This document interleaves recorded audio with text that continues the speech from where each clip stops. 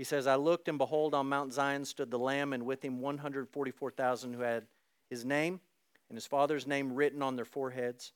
I heard a voice from heaven like the roar of many waters and like the sound of loud thunder. The voice I heard was like the sound of harpists playing on their harps. They were singing a new song before the throne and before the four living creatures and before the elders. No one could learn that song except the 144,000 who had been redeemed from the earth. It's these who have not defiled themselves with women, for they're virgins. It's these who follow the Lamb wherever he goes. These have been redeemed from mankind as first fruits from God and the Lamb, and in their mouth no lie was found. They're blameless. So you come to the end of that section, you say they're singing. Verse 3, singing a new song. Verse 6, I saw another angel flying directly overhead with an eternal gospel to proclaim to those who dwell on the earth, every nation, tribe, language, and people. He said with a loud voice, fear God and give him glory, because the hour of his judgment has come, and worship him who made heaven and earth, the sea, and the springs of water. Another angel, second, followed, saying, fallen, fallen is Babylon the Great, she who has made all the nations drink the wine of the passion of her sexual immorality. And another angel, a third, followed them, saying with a loud voice, if anyone worships the beast in its image and receives a mark on his forehead or on his hand, he will also drink the wine of God's wrath poured full strength into the cup of his anger. He will be tormented with fire and sulfur in the presence of the holy angels and in the presence of the Lamb. And the smoke of their torment goes up forever and ever. They have no rest day or night, these worshipers of the beast in its image, and whoever receives the mark of its name. Here is a call for the endurance of the saints, those who keep the commandments of God and their faith in Jesus. And I heard a voice from heaven saying, write this, blessed are the dead who die in the Lord from now on. Blessed indeed, says the Spirit, that they may rest from their labors, for their deeds followed them. Then I looked, and behold, a white cloud, and seated on the cloud, one like a son of man, with a golden crown on his head and a sharp sickle in his hand.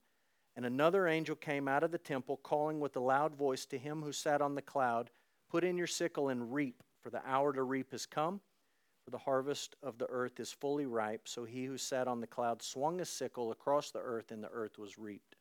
Then another angel came out of the temple in heaven, and he too had a sharp sickle.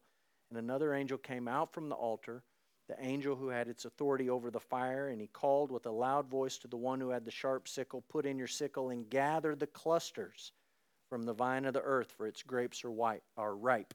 So the angel swung his sickle across the earth and gathered the grape harvest of the earth and threw it into the great winepress of the wrath of God.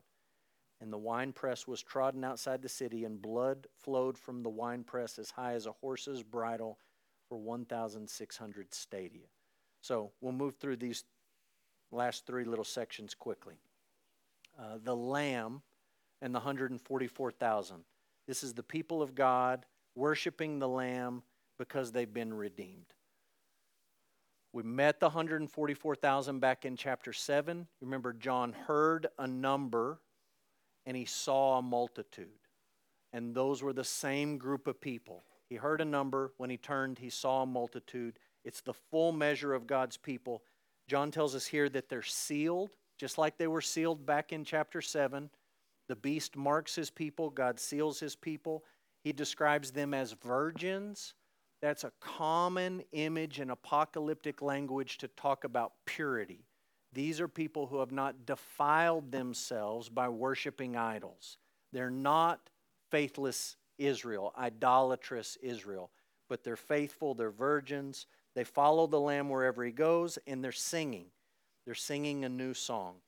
That's an important idea. So the people of God worship the Lamb because they've been redeemed. Next, the angelic messengers. There's 3 of them.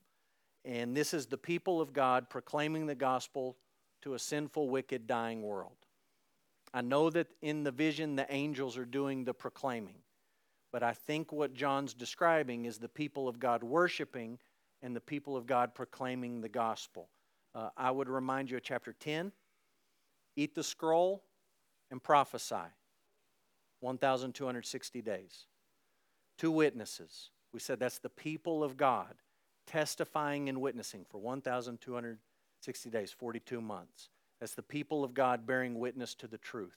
This is, I think, a picture of the people of God preaching. Remember, the churches in Revelation, real churches with people, and these letters are written to the angels of the churches. These angels are connected with the churches, and I think all of that's in play here. 3 angels, 3 gospel proclamations: fear God, Babylon is fallen, and then the wrath of the Lamb has come. So people of God are worshiping, they're singing, they're proclaiming the gospel.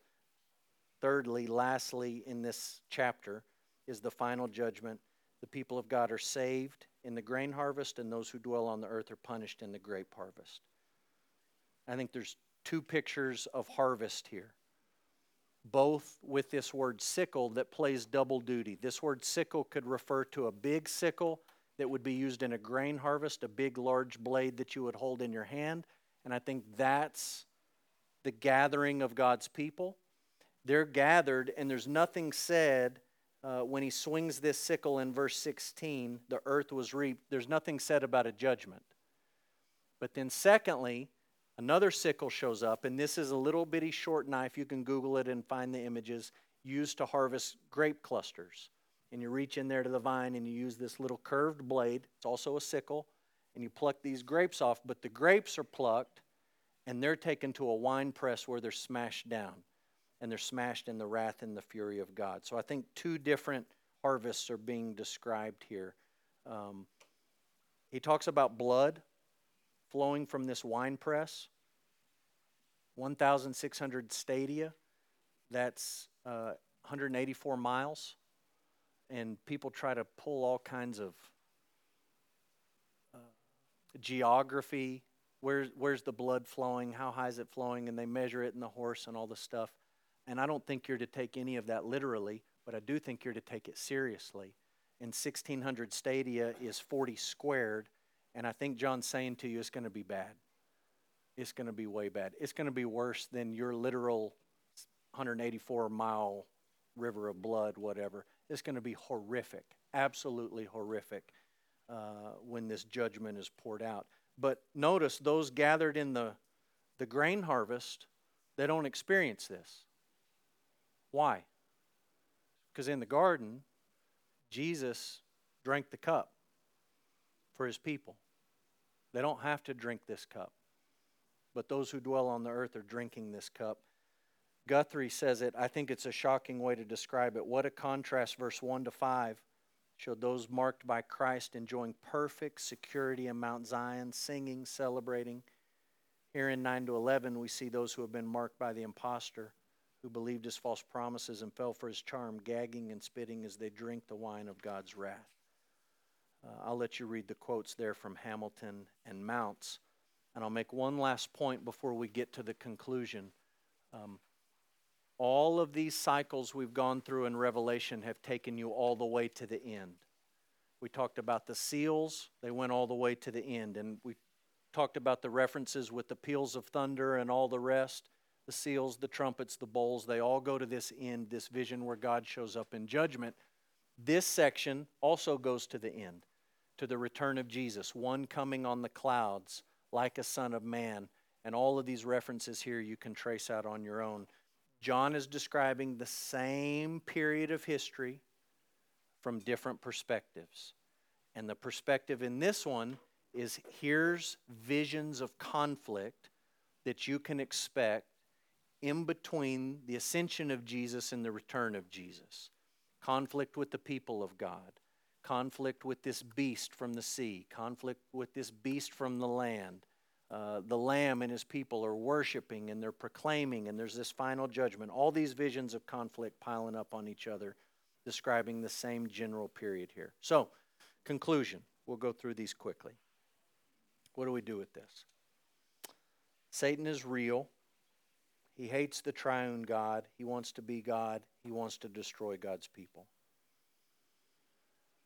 Schreiner's right. It's easy to forget what is real in the world.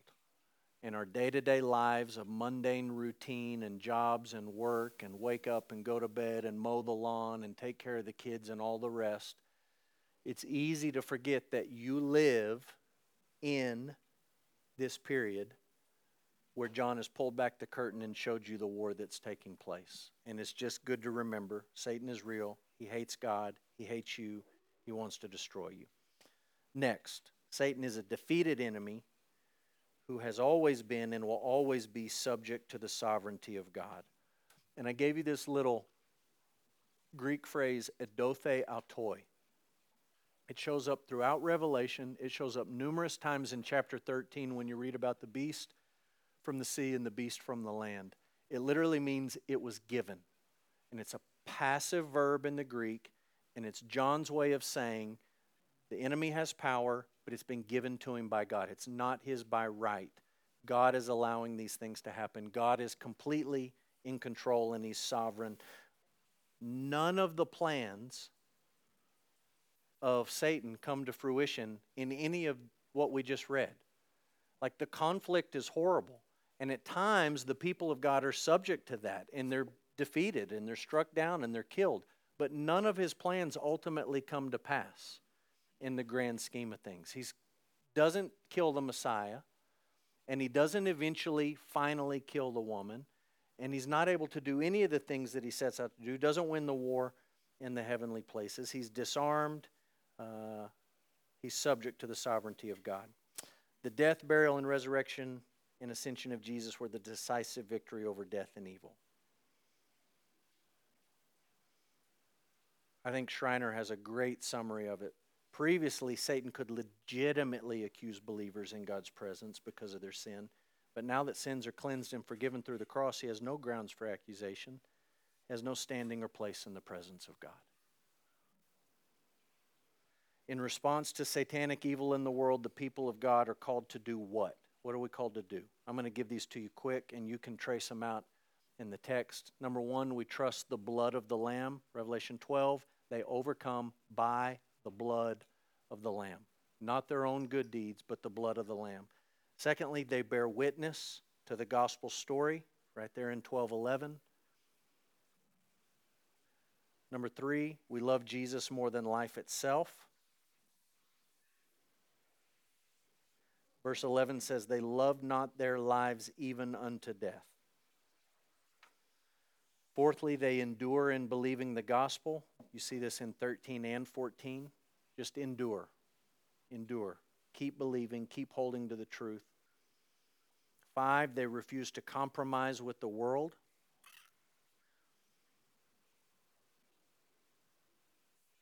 They don't take the mark. They don't just go along with the program to make their lives easier. They refuse to compromise. And lastly, they gather with the people of God for worship and preaching.